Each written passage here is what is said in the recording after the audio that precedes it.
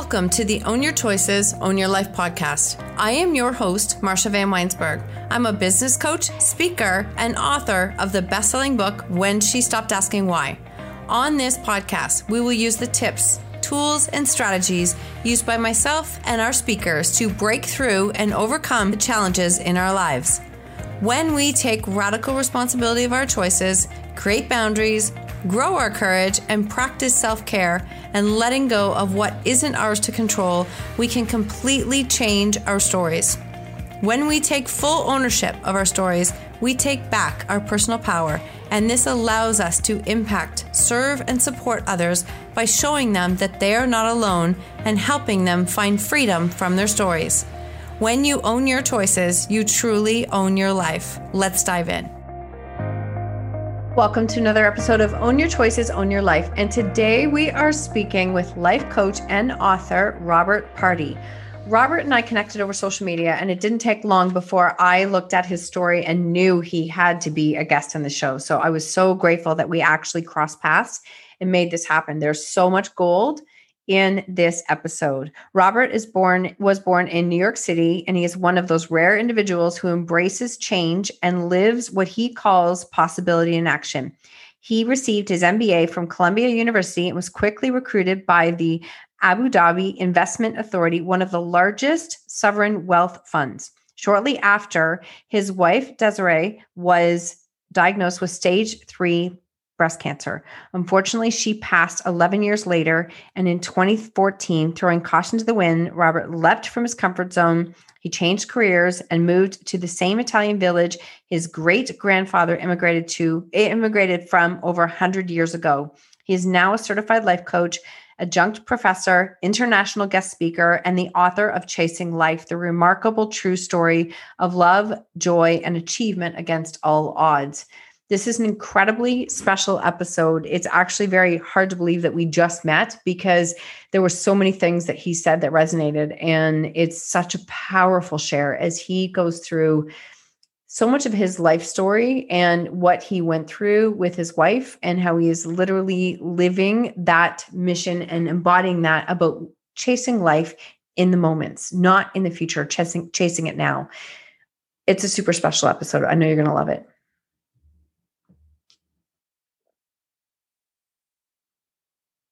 Welcome to the show today, Robert. I'm so excited to have you here. I'm thrilled. I really am thrilled, Marsha.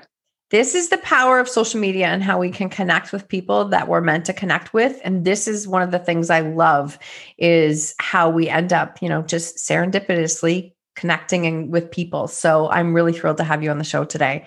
Can you tell everyone where you are from? Sure. I was born in New York City, but I actually live in the middle of Italy. Are you in Italy right now? I'm in Italy right now. Look at this. This is so cool. I didn't know that. I read New York on yours, so I love that. I love that. In fact, this is the sunset right now. Oh. Looking at the town in front of me. So. Oh my God, I love it. I love it. This is so exciting. Okay. So are you a reader? I can see books up behind you. Do you have an impactful book you could share with us? Wow. I actually have tons. I am a really big fan of Richard Bach. Mm-hmm. And any really of his books. Everyone knows him for Jonathan Livingston Seagull, but I love the book One. I love Illusions, which isn't really a book. It's more of this weird journal. But those were my first sort of books that helped me awaken, mm-hmm. I guess. They were approachable. They're written, I guess, in the late 70s, early 80s. I'm really not sure, but I know he's older. It's also, what's the other book The Peaceful Warrior, which was a film, actually. And I always say his name wrong, Paulo Coelho. Yes. Yes. Okay. The Alchemist. But there's a book, and now I will completely. It'll come to you. If it comes to you, you let me know. It's Touching the Void. It was also a movie. I cannot remember the name of the gentleman, but it was his story. He and his partner were climbing in the Andes, and his partner had to cut the rope, and they thought he was dead, but he actually was alive, and he just dragged himself frostbitten with a broken leg and ribs and to camp. And it's tangible resilience. Like, he wanted to stop, but yet there was a voice in his head that was telling him not to. Yeah, he talks about it. I'm going to have to look for that one, because that is my type of book, movies, things that I watch, I look for. And because I love how you said that, tangible resilience. Tangible resilience. What does that mean to you? Well, we're all resilient. And we could talk about that forever. But this is showing how, even when you don't think you have it in you, we have an innate survival mechanism. And what's so amazing about his story, and the movie was okay. I think the book was just absolutely fantastic. And the audio book is even better because he reads it. But he wanted to stop, and he had a battle between the voice in his head that was telling him to give up and the resilience voice that was saying you can do it.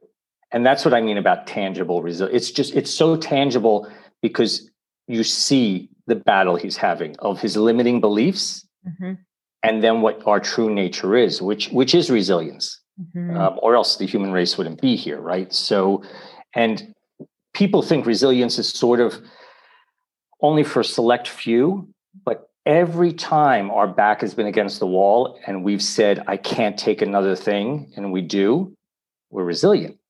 Now, if we can learn to access that instead of waiting to be forced into it, that changes life. It does. That is so good. That is so good, because I think you said it in a sense, and I'll paraphrase it, but you said it in a sense that, like, resiliency, I think it's like courage and bravery and all these things that we tend to look at people and think they have it and they don't. And that's not at all. I mean, I think you access it at all times. And I think also in how fast you can reframe. I mean, the reframe is something I go back to regularly, because I'm like, no, you can choose to look at this differently and reframe it immediately in the moment and learning how to reframe faster is really important. But for me, where you learn how to reframe faster, because it's very hard. People, they fight against reframing because they think they're talking themselves into something that's not real. But we've already talked ourselves into things anyway. And a lot of the things that we're carrying with us, we absorbed when we were a 7-year-old kid, right? We didn't decide on that. But I claim, this is my own belief, but I'm sort of a science fiction superhero type guy. I like to live in that world. So I believe resilience is found at the intersection of purpose, personal power, and perspective. And so you will reframe and find it a great tool when you don't want to give up your values, when you actually have that to fight for instead of fighting against life. Then you're going to reframe. Then you're going to do what you need to do to be resilient. And because you're living in that beautiful intersection, which is like a state of flow, because it's your life has come together. There's harmony. That's I'm almost out of words, which is like not good right now. Wow.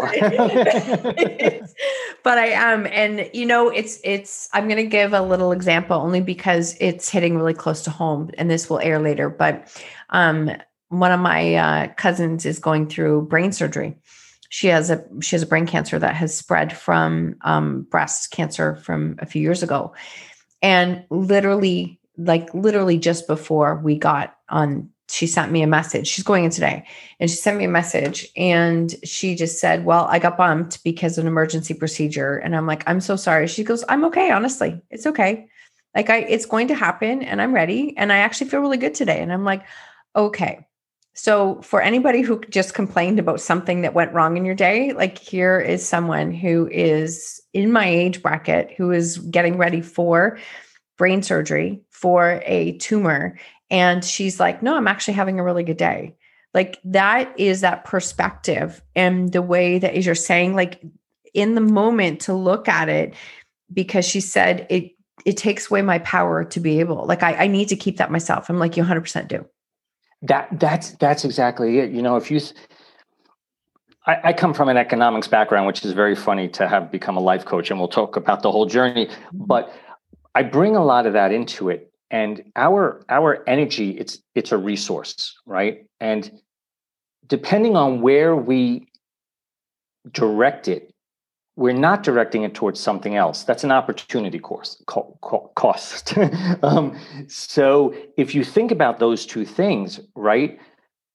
When you are in that realm, or when the situation you're talking about now, people that have to confront something so big, they learn to let go of the unnecessary. Mm-hmm.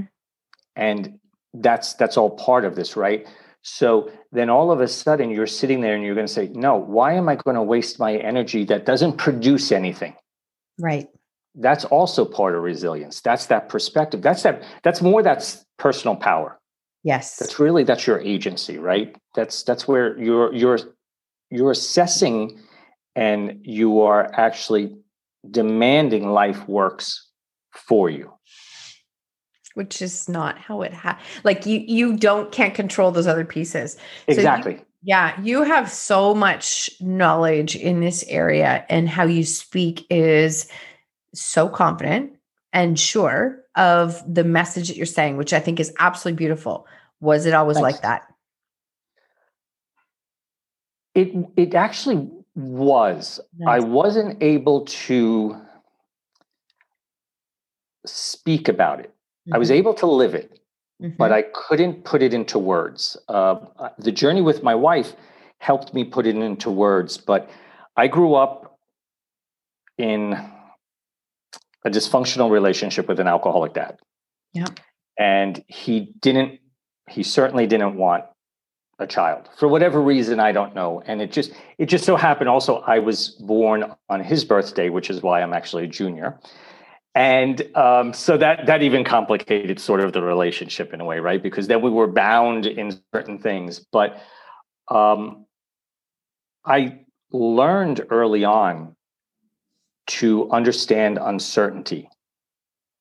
And that was extremely important, because once I was able to understand that everything does change, I can't, as much as I wanted to, I remember being a kid trying to identify, well, if these three things happened, then I shouldn't come home and I'll sleep at my friend's because he'll probably beat me.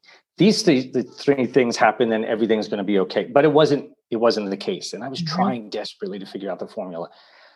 When I finally stood up for myself, and I actually fought back, I got old enough and big enough where I actually could fight back physically, which ended everything. That moment. It was the typical bully syndrome. But it was there that I started living all of this. I started living grit. Like, I couldn't define what grit was. And, grit for me, it's that long-term goal.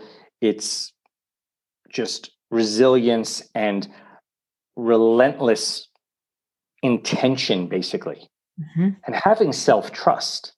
Like, I'm a big acronym guy. So the T, I would say, is self-trust, because if you don't have trust in yourself, you'll never have that power you need to sustain a long-term goal, to actually reach that long-term goal. So that taught me that, but I couldn't define them. And as I got older, I started realizing that I saw things a lot differently. I didn't actually have the normal childhood, right? Because I started thinking about making money. That was going to save me. I was a 13-year-old kid. When I was 13, you could get a job in a supermarket or anywhere, So, and it was whatever I could do to get money, I was going to get money, and I was going to be independent.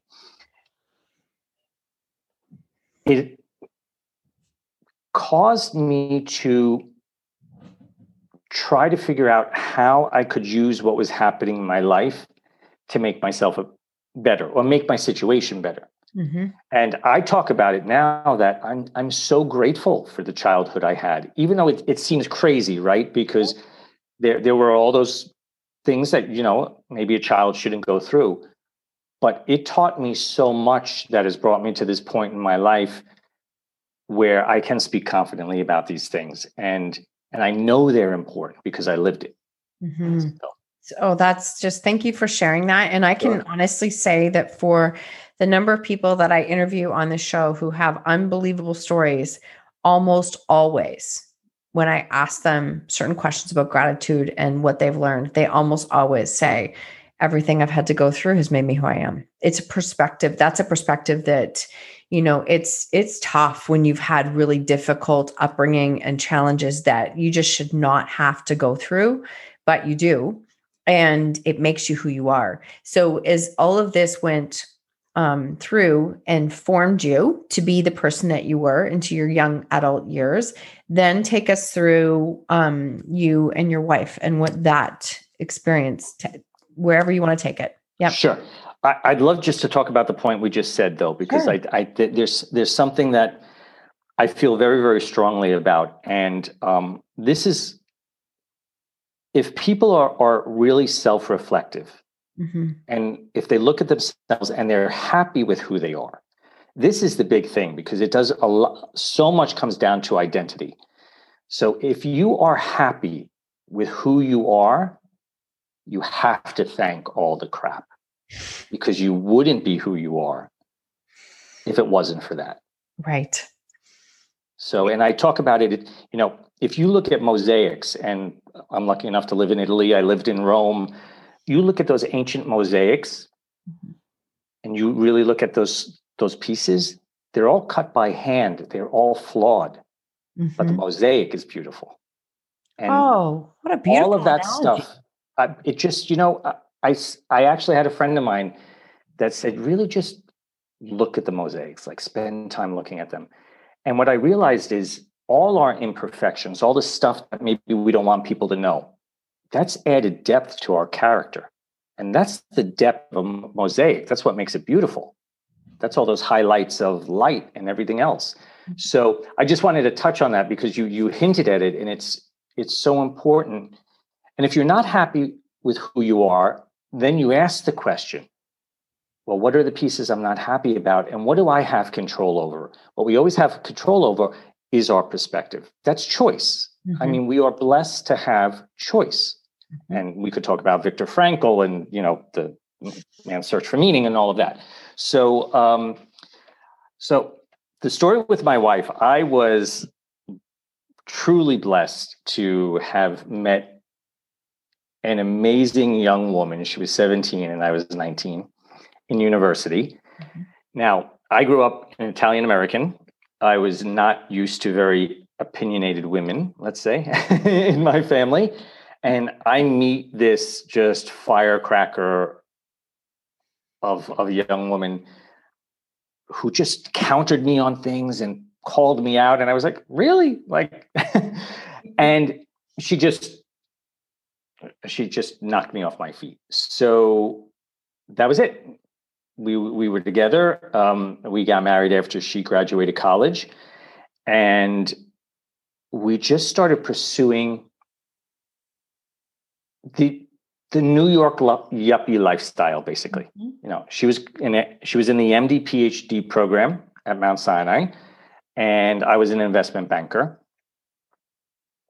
I started questioning whether or not I actually wanted to stay in the field because it came from anger. My motivation was anger to get away from my dad. And that's not sustainable. Anger is strong. I mean, it's important to understand anger because it does help create change, maybe when you're not ready for change, but it's not sustainable. And here I was in this loving relationship, watching my wife do all these amazing things. And we started talking about, this isn't really for me. And she said, well, you know what, when I graduate, why don't you go back to school and see what you want to do? I was like, okay, that's a plan. Then a few things happened. I was offered a job in Abu Dhabi for the the government of Abu Dhabi. It was their sovereign wealth fund. And though it would have caused us to live separate, they gave us 65 days a year vacation. My wife was doing her PhD, and I grew up, my paternal grandmother she was like the love of my life as a kid. And she said to me, be a gypsy. Don't be tied to anything. Experience life, because that's what it's here for. So we were like, yeah, let's take the job. We'll travel all over. Every 6 weeks, we'll meet in a different country. And we actually did. Every 6 weeks, it was Paris, it was London. It was amazing. She finishes her PhD, and she tells me she wants to take a year off because she wants to come and live in the Middle East with me to see what it's like. So I was like, of course, because I was also lonely. I was missing her. Sure. And so to get a residency visa in the UAE, you have to go through a medical screening. And that's when she had found a lump a year before, but her gynecologist had told her not to worry about it. She was 29, just turning 30. This was in the late 90s, so it was not normal. She has cystic breasts, a history of them. So did her family. So the doctor in Dubai actually said, you know what, let me just do a needle aspiration. And there was no fluid. I didn't know what that meant, but I saw her face and I was like, oh. And so he said, look, I really don't think it's anything. Don't worry about it. You're very young. The statistics weren't there yet that a 30-year-old, 1-year-old woman was going to have such advanced breast cancer. But she wound up having stage 3. And my wife was she really was a really interesting person, not only spectacular. And she didn't believe in judgment of others or judgment of herself. So she never knew her GPA. She never knew the score on her MCATs. She asked me to fill them in because she just wanted to know she was doing her best. So the doctor broke the news to me in Dubai, and I think he did that not because of the Muslim religion, but he was this young Western woman. All of a sudden, her life is turned upside down. He was young himself, and I just happened to be there, and we started talking, and he told me. So I said, let me break the news to her. And I said, what do you want to know? And she said, only the next steps. And so that started my role as not necessarily just a caregiver, but basically as the surrogate for her disease. I had to sort of live some of the things to make the right decisions for her. She outlined everything very clearly, as aggressive as she wanted to be. She knew the first chemo she was going to be on, but she didn't want to know anything about staging, number of lymph nodes, the size of the tumor, or anything like that. So she gets her treatment. She goes into remission.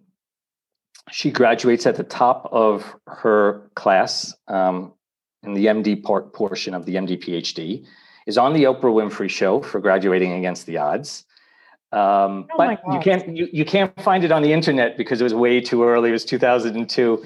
So, and she starts off on her career about 9 months after she finished all her surgeries. Her oncologist calls me into the office and he says the cancer's come back in her liver.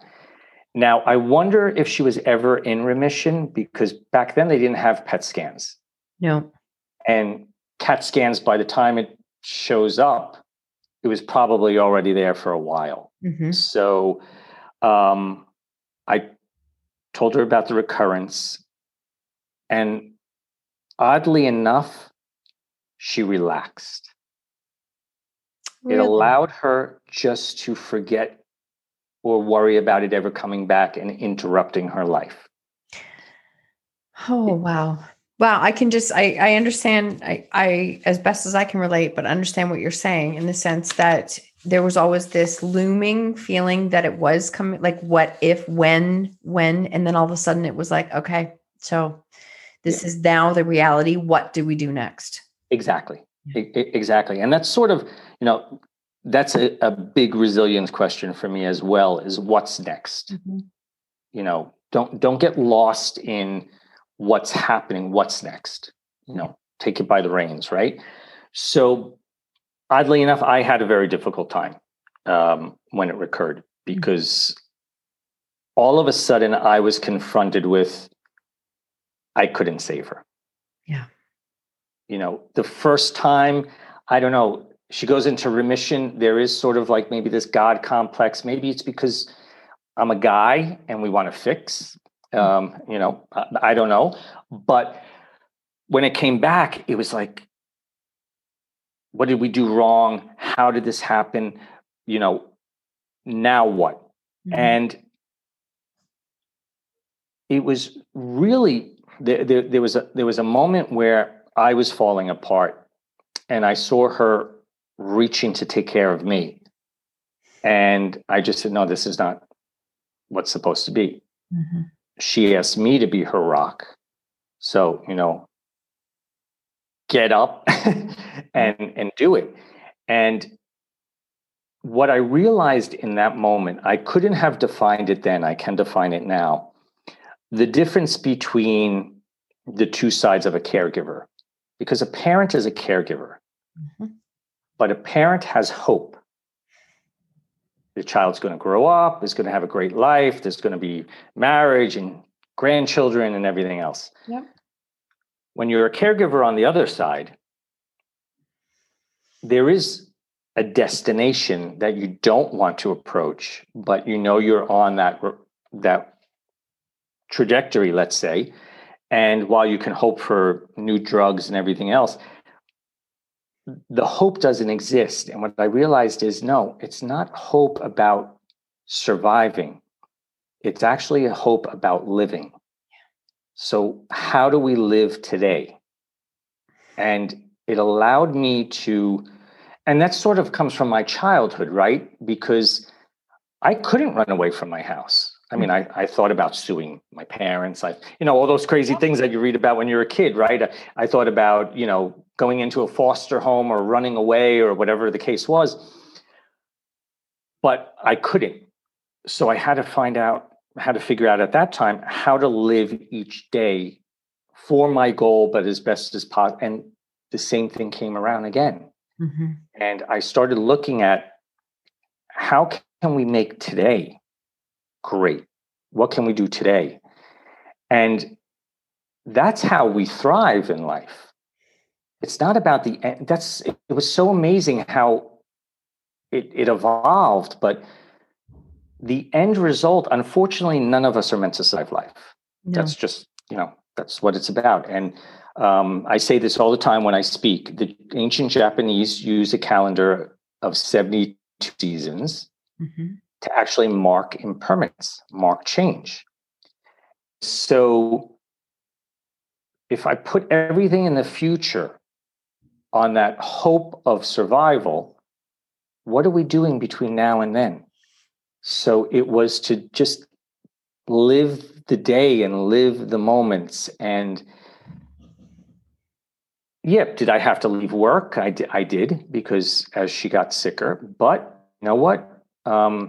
She became the founding director of palliative care at New York Hospital while having metastatic breast cancer. Okay. She didn't know, but because I always told her it stayed in the liver. Whenever we had to change chemos, I'm like, you know what? At least it's confined, but the tumors keep coming back in the liver. And, eventually she knew that wasn't the case. But when she became director of palliative care at New York Hospital, she had liver burden in her bones, one lung, her peritoneum, and her liver. Wow. And yet she was volunteering at a hospital in India every couple of months. She was going around the country speaking about patient choice and so many other things involved in trying to understand palliative care. What I learned in that is that purpose is when passion becomes in alignment with values.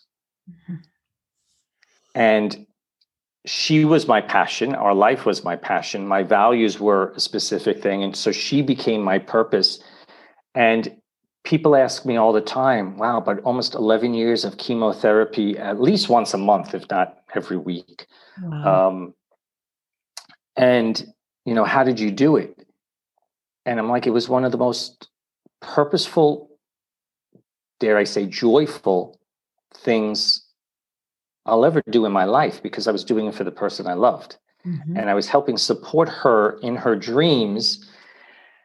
But then the day came, she had said to me, she said, early on, when she asked me if I was with her, are you with me on this? And I was like, of course I'm with you on this. But she said, look, I'm choosing to be so aggressive. She went through a stem cell transplant as well, which was experimental for breast cancer at the time. It had no bearing at all, but she wanted to do it. And unfortunately, it had also destroyed her immune system. It never recovered properly. But she said, because I'm being so aggressive, there will be a day my body won't be able to take one more treatment, neither an aspirin. Yeah. And I'm going to die in pain. I woke up one night. She wasn't in the bed. I walk out into the living room. She was curled up in a ball with a big black Glad garbage bag at her mouth, mm-hmm. vomiting. The bag was full. The bag was full of vomit. And I said, we have to go to the hospital. And she said, I don't want to go to New York Hospital, which is where she was a doctor. And that's where she received all her treatment. She explained that part of it was dignity, because she wasn't able to have a bowel movement. So she didn't want her colleagues giving her enemas and stuff. But I know she also wanted to die peacefully, let's say. Yeah.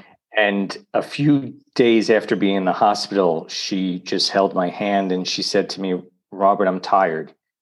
And I said, okay, baby, rest. And because she never wanted to talk about death itself, that was my signal to take away life-sustaining care and move to comfort care. She fell into a coma right away. So those were our last words, which I think were actually the best for us, because it was all about us living. It wasn't about the end result. And then she passed soon after that.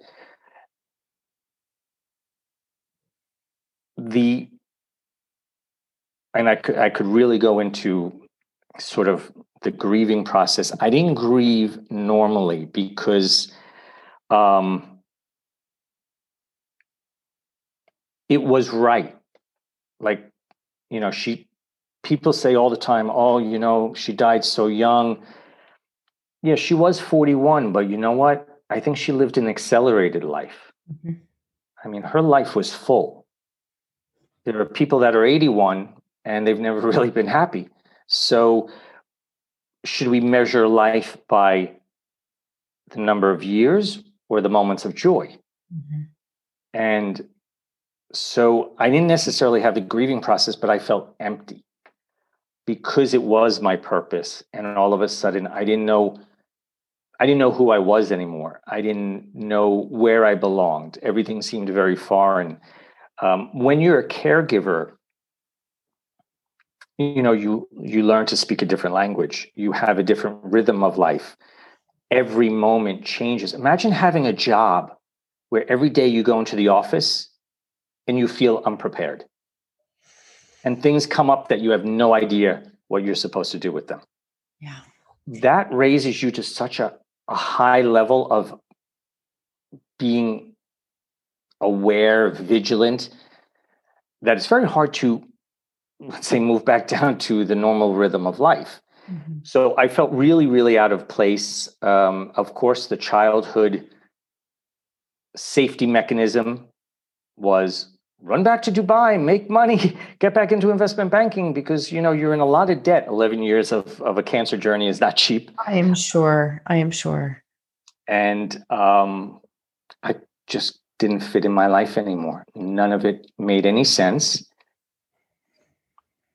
And what I realized, and I think this is so important for anyone, because loss, we're talking about, for me, loss of somebody I love, But all loss, if you think of menopause, or I say this all the time, menopause and erectile dysfunction, because those are the two big things, right? But all loss has an impact on identity, and it has an impact on safety. One of the acronyms I always use is loss is lack of self and security. Lack of self and security. Wow. Okay. I love that. And what did I realize? I realized that I had to grieve the expectations I had of my life. And that was the moment that I realized, and here's, see, I love all this. I'm a real big kid in my head. I just, I like to play in my mind. And so I say expectations are the bricks with which we build our prison. And if left unchecked, they become the warden of that prison. Yeah. Good. My goodness. Can I just every second? Sure. Holy crap. Like some of the things you're dropping, I just have to say that. Can you repeat that again? Because it's so powerful. Sure. And it's so poignant, and I'm going to explain why. So expectations are the bricks with which we build our prison. And if left unchecked, they become the warden of that prison.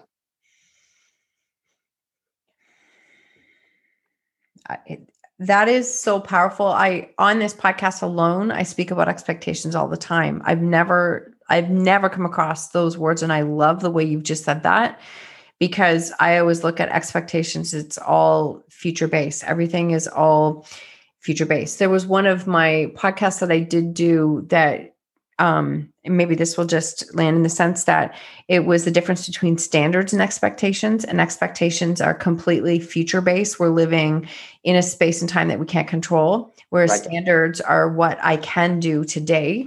And so every time I can feel myself thinking about, I want it to look this way or whatever, that is me putting energy into expectations, which I can't control, instead of standards, which I can control. So I go back to that explanation a lot because it helps me, because I was very much an expectation, like push, get it done, be perfect, do all those things of what it's supposed to look like.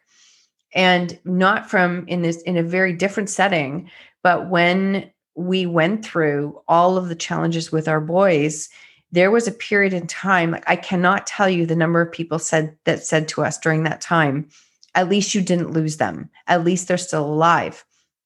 And they couldn't understand it, nor there was no way that they could understand it because they weren't in it, is the sense that I did actually have to grieve the I was grieving them alive. Like they were alive while I was grieving them. And that is such a hard thing for people who have not gone through a loss. I didn't know they would come back. I always hoped that they would, but I didn't know that they would. So learning, I mean, expectations were literally killing me, and I had to learn how to let them go. So I did grieve the expectations of what I thought our family was supposed to look like, what my kids were supposed to be doing, all those things in the plans that you have.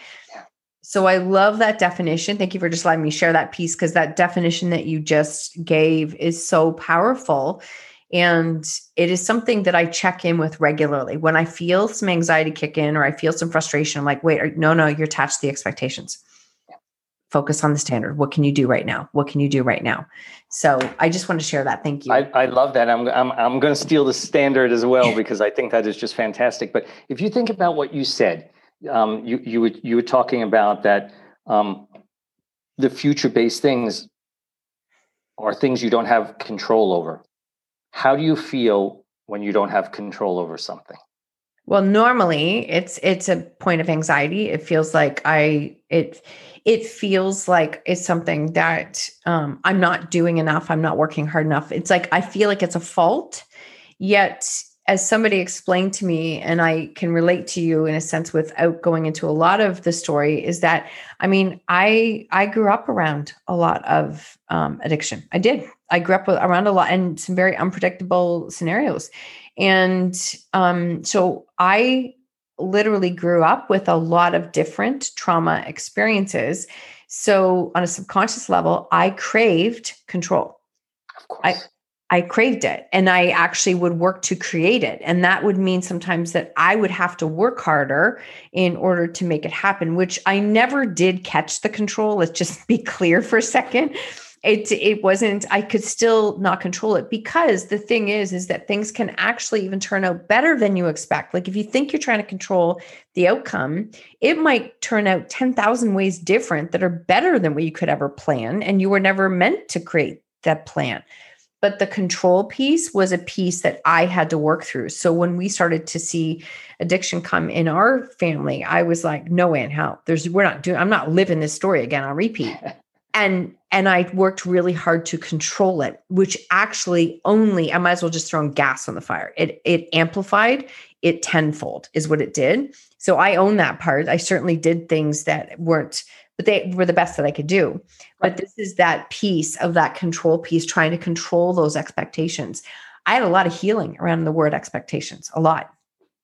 Well, I love so much what you said. And for me, what came up is that whole thing about control.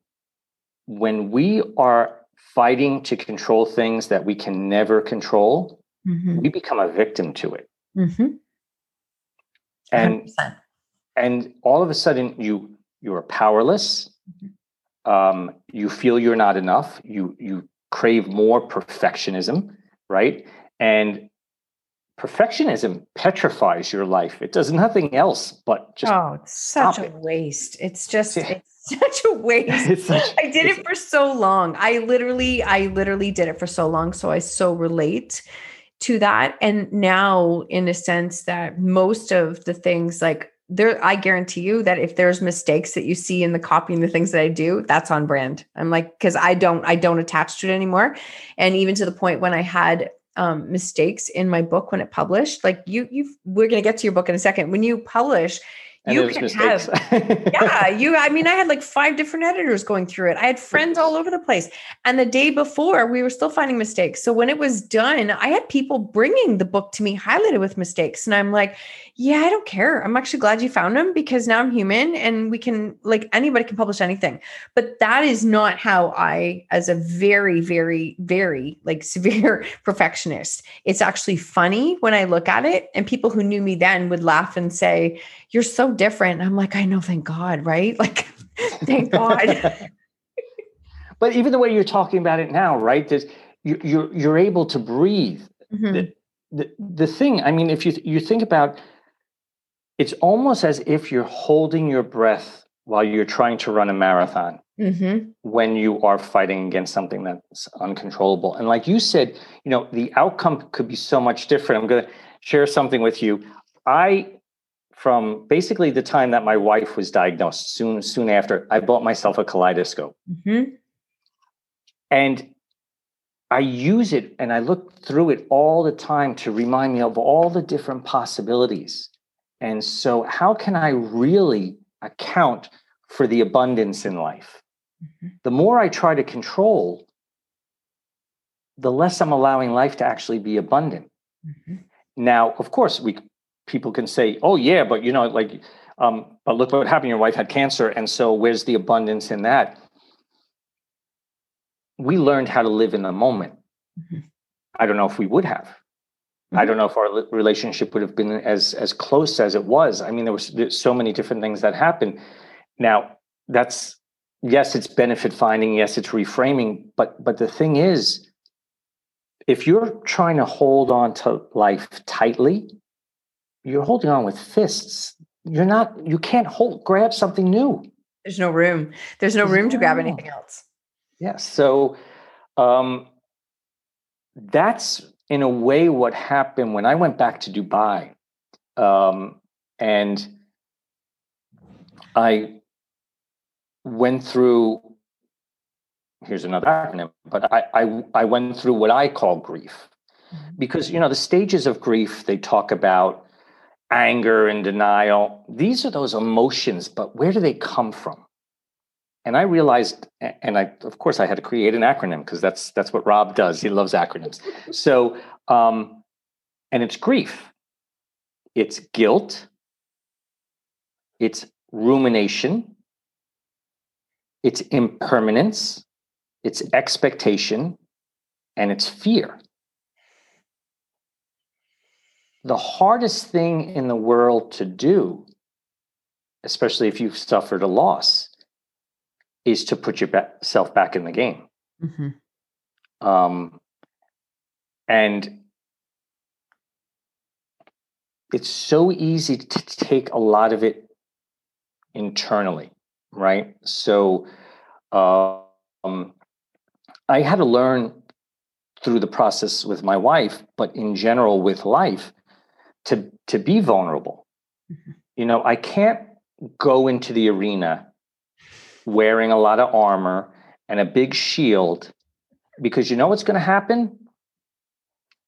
My power, my identity is going to be in that shield, not in what I can do. And the moment I went in, let's say, naked, and yeah, life sometimes really hurts, but I'd rather live it than fight against it or hide from it. And interestingly enough, because I was numb for a period of time, I started tattooing myself. And it was more because it was in the moment of the needle that I actually felt something, like life actually was there, right? And I realized, oh, wow, like I need to become unnumb. I need to put myself back in and feel all those horrible things and all those good things, because you can't select emotions to say, oh, I'm always going to be happy. I wish it was true. We can't always be happy. And if we're searching for happiness, that's only fueling the fact that we're not happy in our brain, right? So it's just to go out and live it and be curious about what's possible. And so I had always wanted to live in Italy. It was a dream since I was a kid. And I thought to myself, and what I said to myself is, what if I can effing pull it off? Like, that's what life is about, right? Where is there real failure? That's something I learned through the process with my wife as well, is that the failure, and everyone has said this, philosophers have said this, the failure comes in not trying. If you just redefine success as taking the action to try, than actually getting to the end result, you've won. And what is it? What's the story you want to leave? Do you want to be the person that tried? And that's sort of how I started looking at my life. And I said, yeah, you know what? I'm going to go live in Italy, and I don't speak the language and I don't know anybody. And I showed up and I was teaching English for $8 an hour because, yeah, unfortunately, being an investment banker, but going through 11 years of caregiving for cancer, there was no money in the bank. Yeah. And I thought the worst thing in the world is what? I go live with my mom, right? I'll be 50, I'll go live with my mom, but I want to at least try. And that then started to, let's say, rebuild the identity. Because that's who I was with my wife. We were always trying each day to live a little better, be a little closer, hopefully feel better. Hopefully new medicine was going to come out and we'll get to that point. And then my life was, okay, I'm going to learn more about myself and I'm going to put more of my values into play. And that's what led me to become a life coach, because I realized, what's the value of all this stuff that I've learned if I'm not sharing it? Right? That is a flip, my brain, a light switch flip, literally, is when all of a sudden it becomes, and I had a counselor say to me that, you've been searching for answers everywhere of what to do as a parent with this. Like you've been Google searching. Did it ever occur to you that maybe you're the one that's actually supposed to do that, to actually start talking about things that people don't want to talk about? And I was like, no, that's crazy. Like, that's crazy. But that's where it started, was she just put some different questions into my head. And I started to look at it and go, wait, that's actually creating purpose out of the worst experience of my life. Now I feel like this. Now I'm like, I felt light for the first time in years. I was like, maybe that's actually what I'm supposed to do. And it's whatever that is that shifts that, it created some momentum to create a change and looking at it differently. Right. Mm-hmm. Right. Because there are lessons that are learned, right? So you've given value to your journey. It's not just something that wound up being, bad or shameful or whatever other title someone wants to put on some of these things. I actually, after Des passed away, there was the article in the New York Times, which came out about 9 months after she passed away, and she had died in the middle of the interview. So the reporter had come to me and said, I want to finish the article, and your wife said some really interesting things. And I said, yeah, I know she did. And she also said they were off the record. And the woman said, well, that's true, but when someone passes away, nothing is off the record. And I knew at that time the article would probably be viewed controversial because of some of the things my wife said. Today it isn't anymore. Mm-hmm. But I knew my wife wanted people to talk about her journey, breast cancer, palliative care, patient choice. And so I was like, okay, go. And that's how it being on the front page. I mean, a nice article doesn't show up on the front. No, it does not. And I went around the country for a year speaking at different hospitals and palliative care groups, trying to explain the article, because at that time it was unusual. Today it's not at all.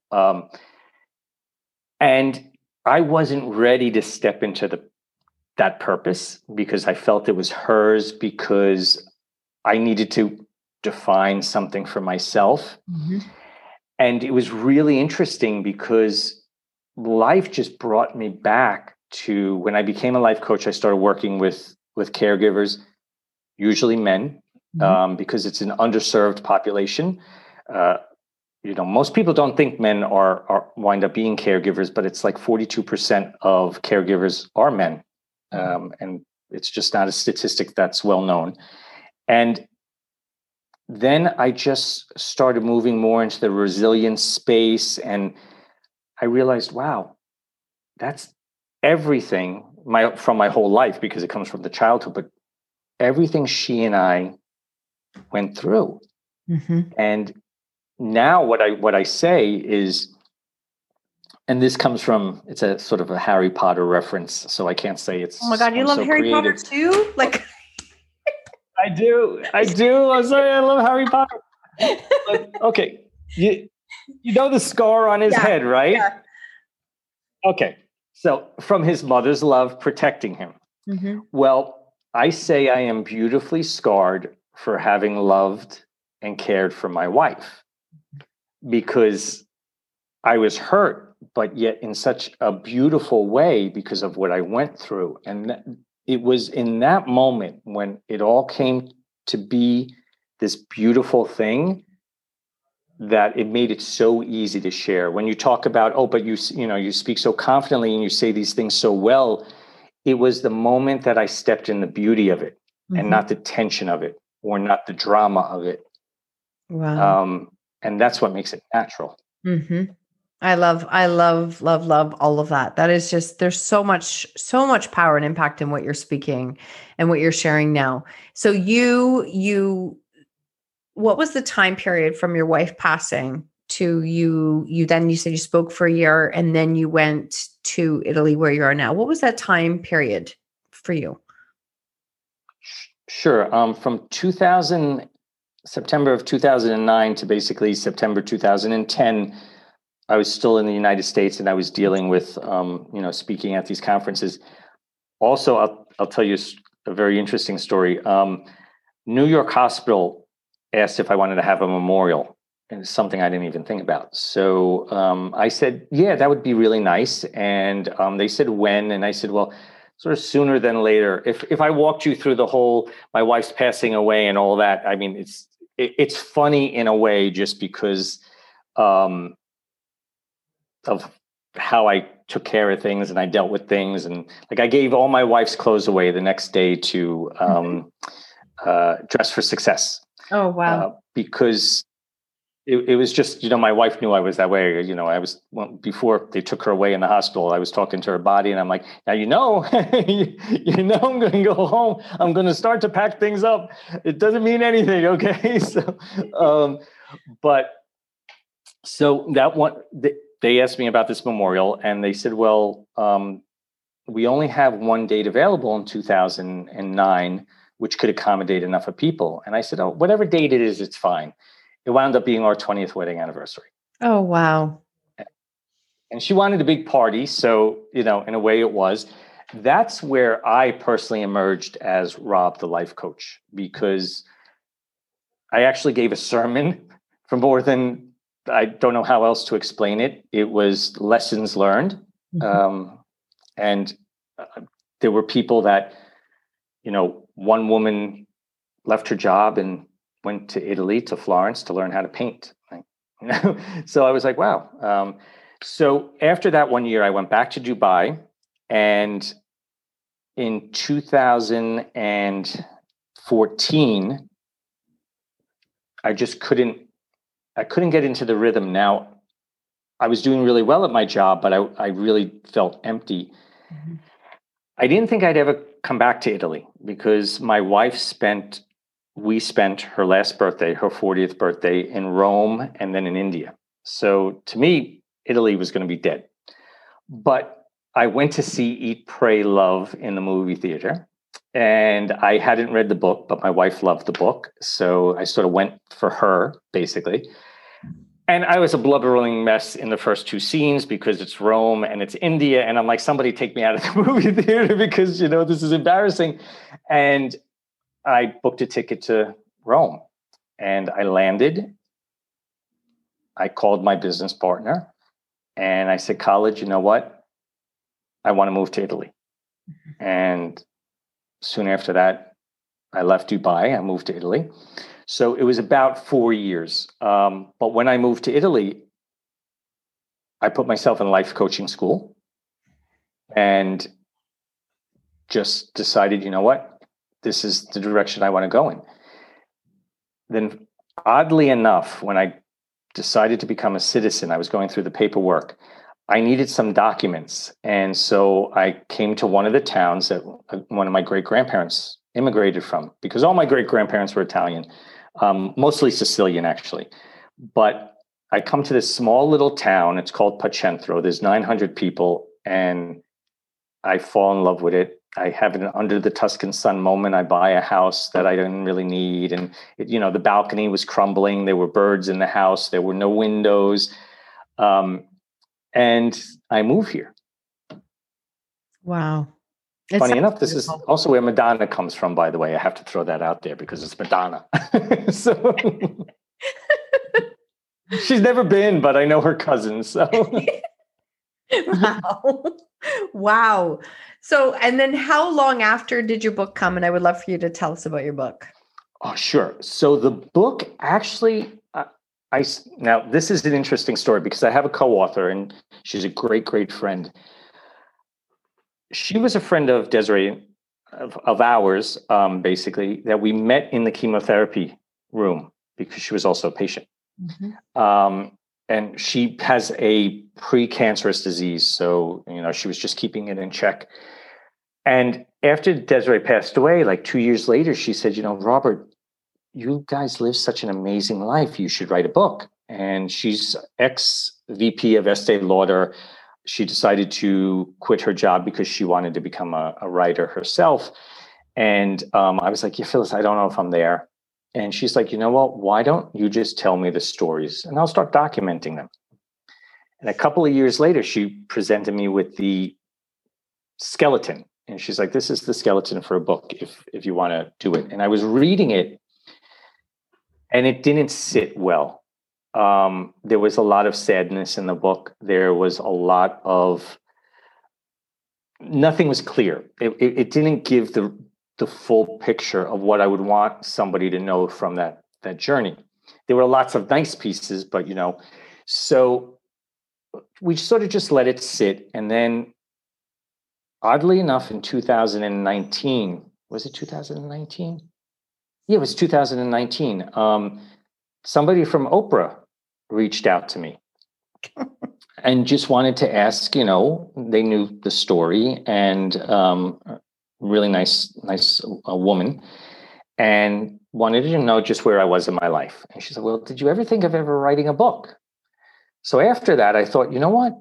I should revisit that, because her story really is important. And there wasn't that, I'm afraid people are going to think I'm trying to get rich off her story, or I can't build my own life, so I'm using her death to build the career.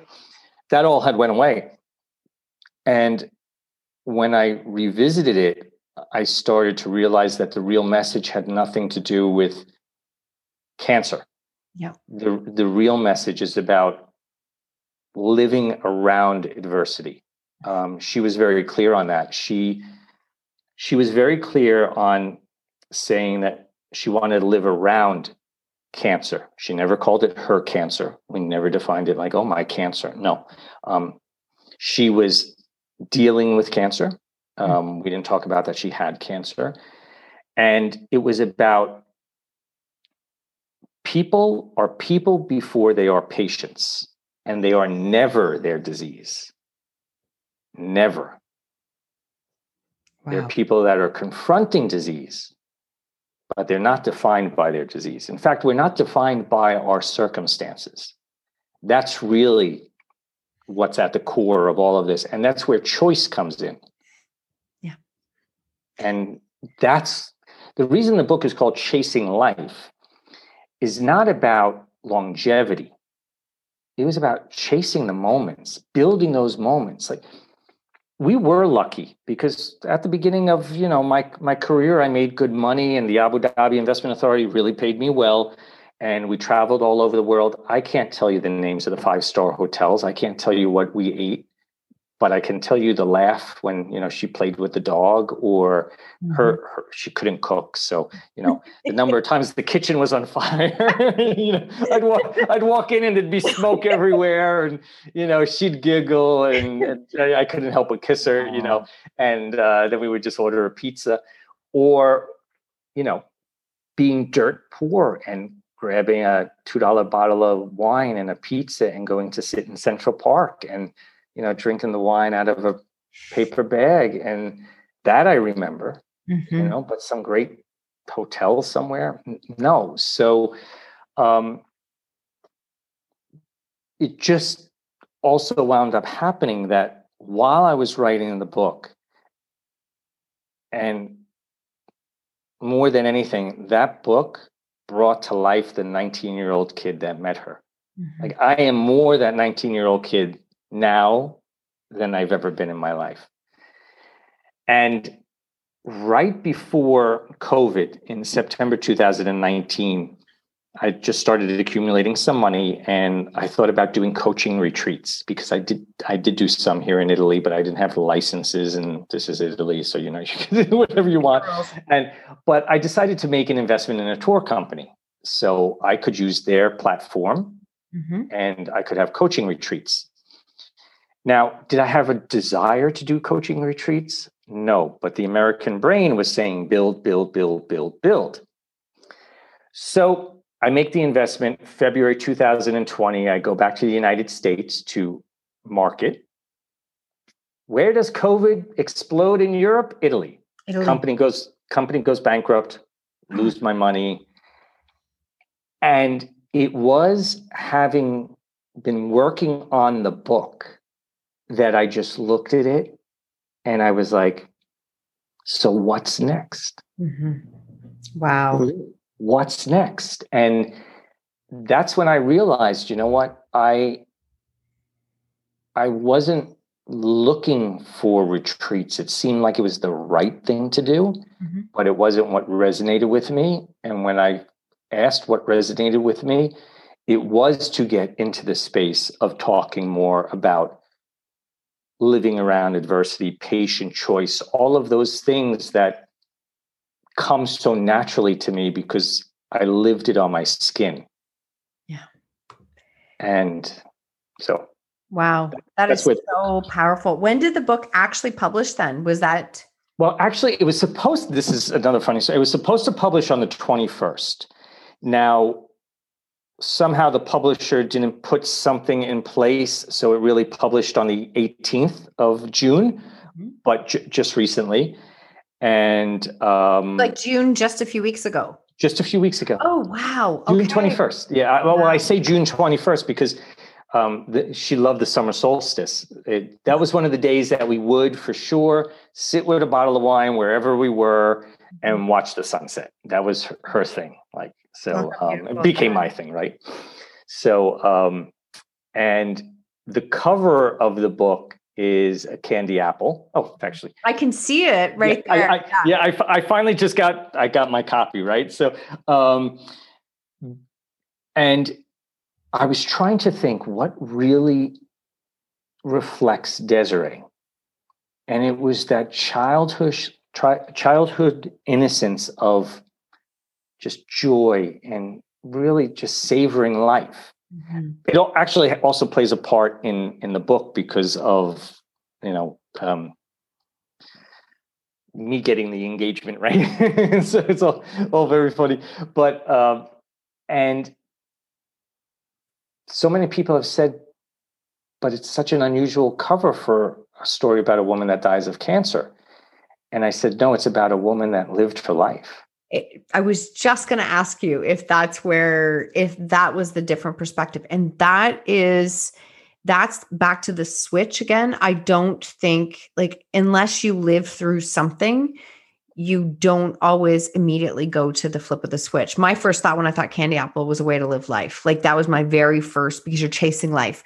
But people will look at it and go, it's a sad story and it's all about cancer. That's a very odd, but it's the perception of what's there. So I have no doubt that even if you don't live the adversity of having cancer directly in your family, which is almost going to be impossible anymore, but if you don't live that you still will walk away with some tips, tools, strategies, thoughts from your book.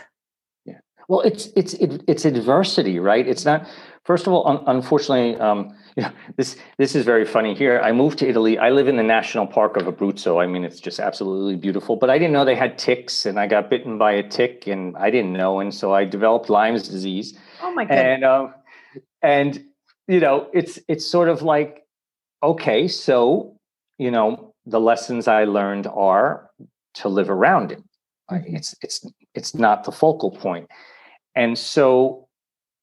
What I hope people get from the book, because the cancer part is rather it's the underlying theme, of course, but it's actually rather a small part. It's the contrast that's needed to show living around it, right? And so what I hope the book does is tell people, regardless of circumstances, what can you do to be happy? What can you do to find some joy today? What can you be grateful for? You mentioned gratitude earlier, and I think people don't understand gratitude because you're not grateful for things. I'm so grateful for my dog. I'm so grateful for my, the sunset. You're grateful for the emotion it invoked. Mm-hmm. And so you have to contemplate not having that emotion anymore. That's what you're grateful for. It has to take into account the loss to make it actually important, right? So if I sit on my balcony and I drink a cup of coffee in the morning, I'm grateful for the way it makes me feel, mm-hmm. not the view. And if this helps people have a perspective of more joy, being grateful. What I say, the tagline that I use that I'm hoping people will walk away with is, it is only when we value the ordinary moments that we live in extraordinary life. And I want people to start looking at those moments and giving them value. Yeah. We don't need to live that Instagram lifestyle. I mean, it's not even real, but it's so true. It's so true. Like, it's absolutely so true. There's so much value in what you've just said there. Wow. Wow. It has been a very powerful conversation. And for anybody who listens to this show regularly, you're going to hear so many similarities in how we both speak. And I think it's hilarious because we've literally just met. And it's just, when you talk about like the armor and the arena and how you carry, you can't selectively block emotions. You have to feel it. You've got to move through those things. It's so powerful. And I think you've shown a side of grief that I think is really important in this journey that you have come on, and how it really truly sounds like you were just honoring her journey, her life, what she's done. And I think that's so powerful. So thank you so much for doing that. Oh no, thank you for having me. This is wonderful. So, and it does feel like we've known each other for a long time. You have no idea. You have no idea. It's just, I honestly, people who listen to this regularly are going to say, oh my gosh. And I'm like, yeah, there's a lot of similarities. And we said this before we hit record. I love the fact that I think even more importantly, I do think it's more important is the fact that you're a male speaking in this area. And we need more men to be open to speak, to share. And that's only going to happen when more people do it and give permission to others. It's like literally, it's not going to happen by accident. It's going to happen when a few continually like strong men step up who decide to be vulnerable and share. You give permission to others. And I think it's so important. Honestly, I heard Lewis Howes speak like 3 years ago. I don't know if you listened to his. I heard him speak 3 years ago. And he spoke at a women's conference. There was 600 women in the room. And he spoke in such a way that I was like, I have to meet him. And I just knew instinctively I had to. And as soon as he was done speaking, I was one of the first in line. And I just said to him, like, thank you so much. I told him my story. At that point, I just published my book and and he said that boys are being left behind. They're literally being left behind. Because we are seeing these kinds of events with, 500, 600, 1,000 women all like being inspired to live your best life, but we're leaving these boys behind. So as a mom of boys, I am encouraging you to keep going and realize that even how you choose to show up will impact what they choose to do. And so that has always resonated with me. So I really just want to honor that fact and love what you're doing and how you are you literally embody everything I talk about in the show. You are taking your story, and you are doing something good with it and impacting, serving, and supporting others. And the more we have people do that, I just think it just opens up so many doors for healing and movement and impact with other people. I agree. And I'm so thankful for the opportunity. And, it is unfortunate because it's harder for we men to accept vulnerability. And what I realized is both with vulnerability and surrender, probably, the two pieces of kryptonite to a man, or a perfectionist. or a perfectionist. They are the bravest things you can ever do. Because you know what they say? They say, it's so effing important to me that I'm not going to hide behind a fake wall. I'm actually going to go out there and say, yeah, I don't have it all right now, but I'm going to fight for it. Yeah.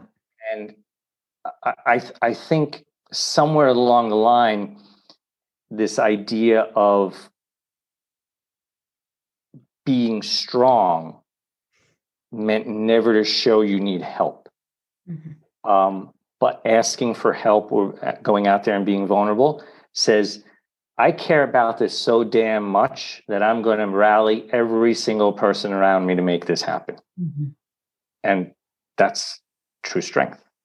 100%. That is exactly what strength is if you go back to Brené Brown's definition of the number one thing that we as humans crave is connection. We crave connection with other people, even though we've spent this last 15 months, like a lot of us isolated and alone, and we are missing connection. So we crave connection. But the problem is the only way to get to connection is through vulnerability. You have to be able to be vulnerable, to be seen, to allow yourself to be seen, to build connection. And if we don't change what the word vulnerability means, and we don't change how we view it, then we're never going to get to connection.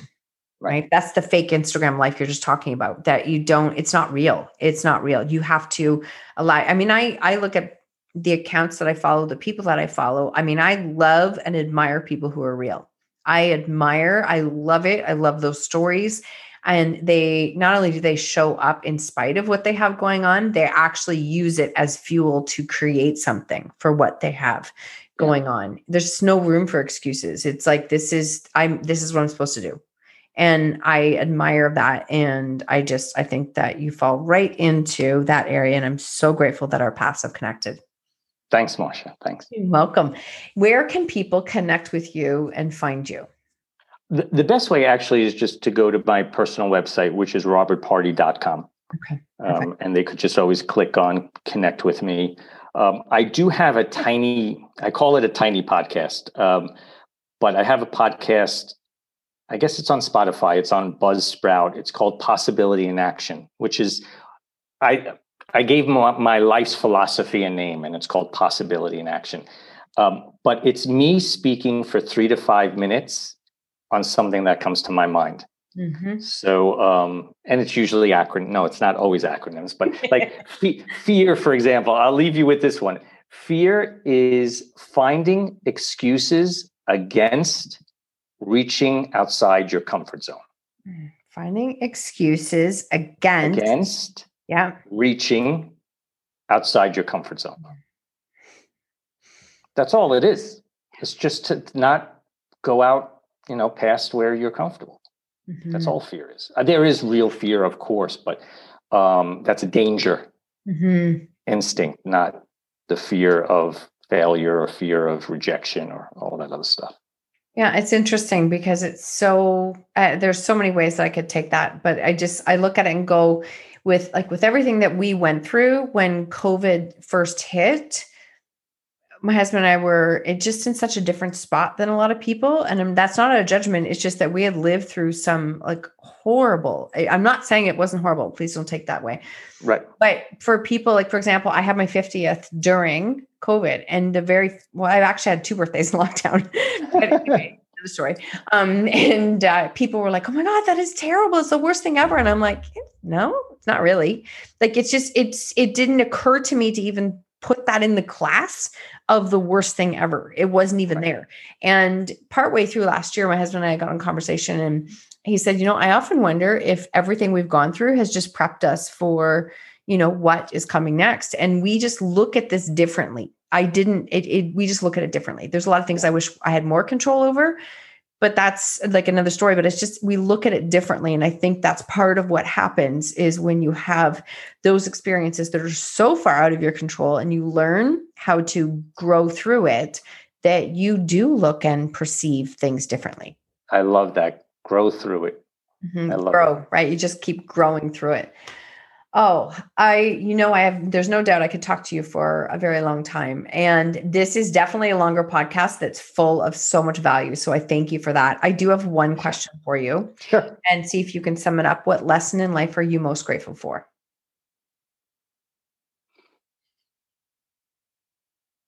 To not be afraid when I feel fear. It's okay. So, does it mean that I'm really tied to the outcome? Does it mean it's really important to me? But it motivates me.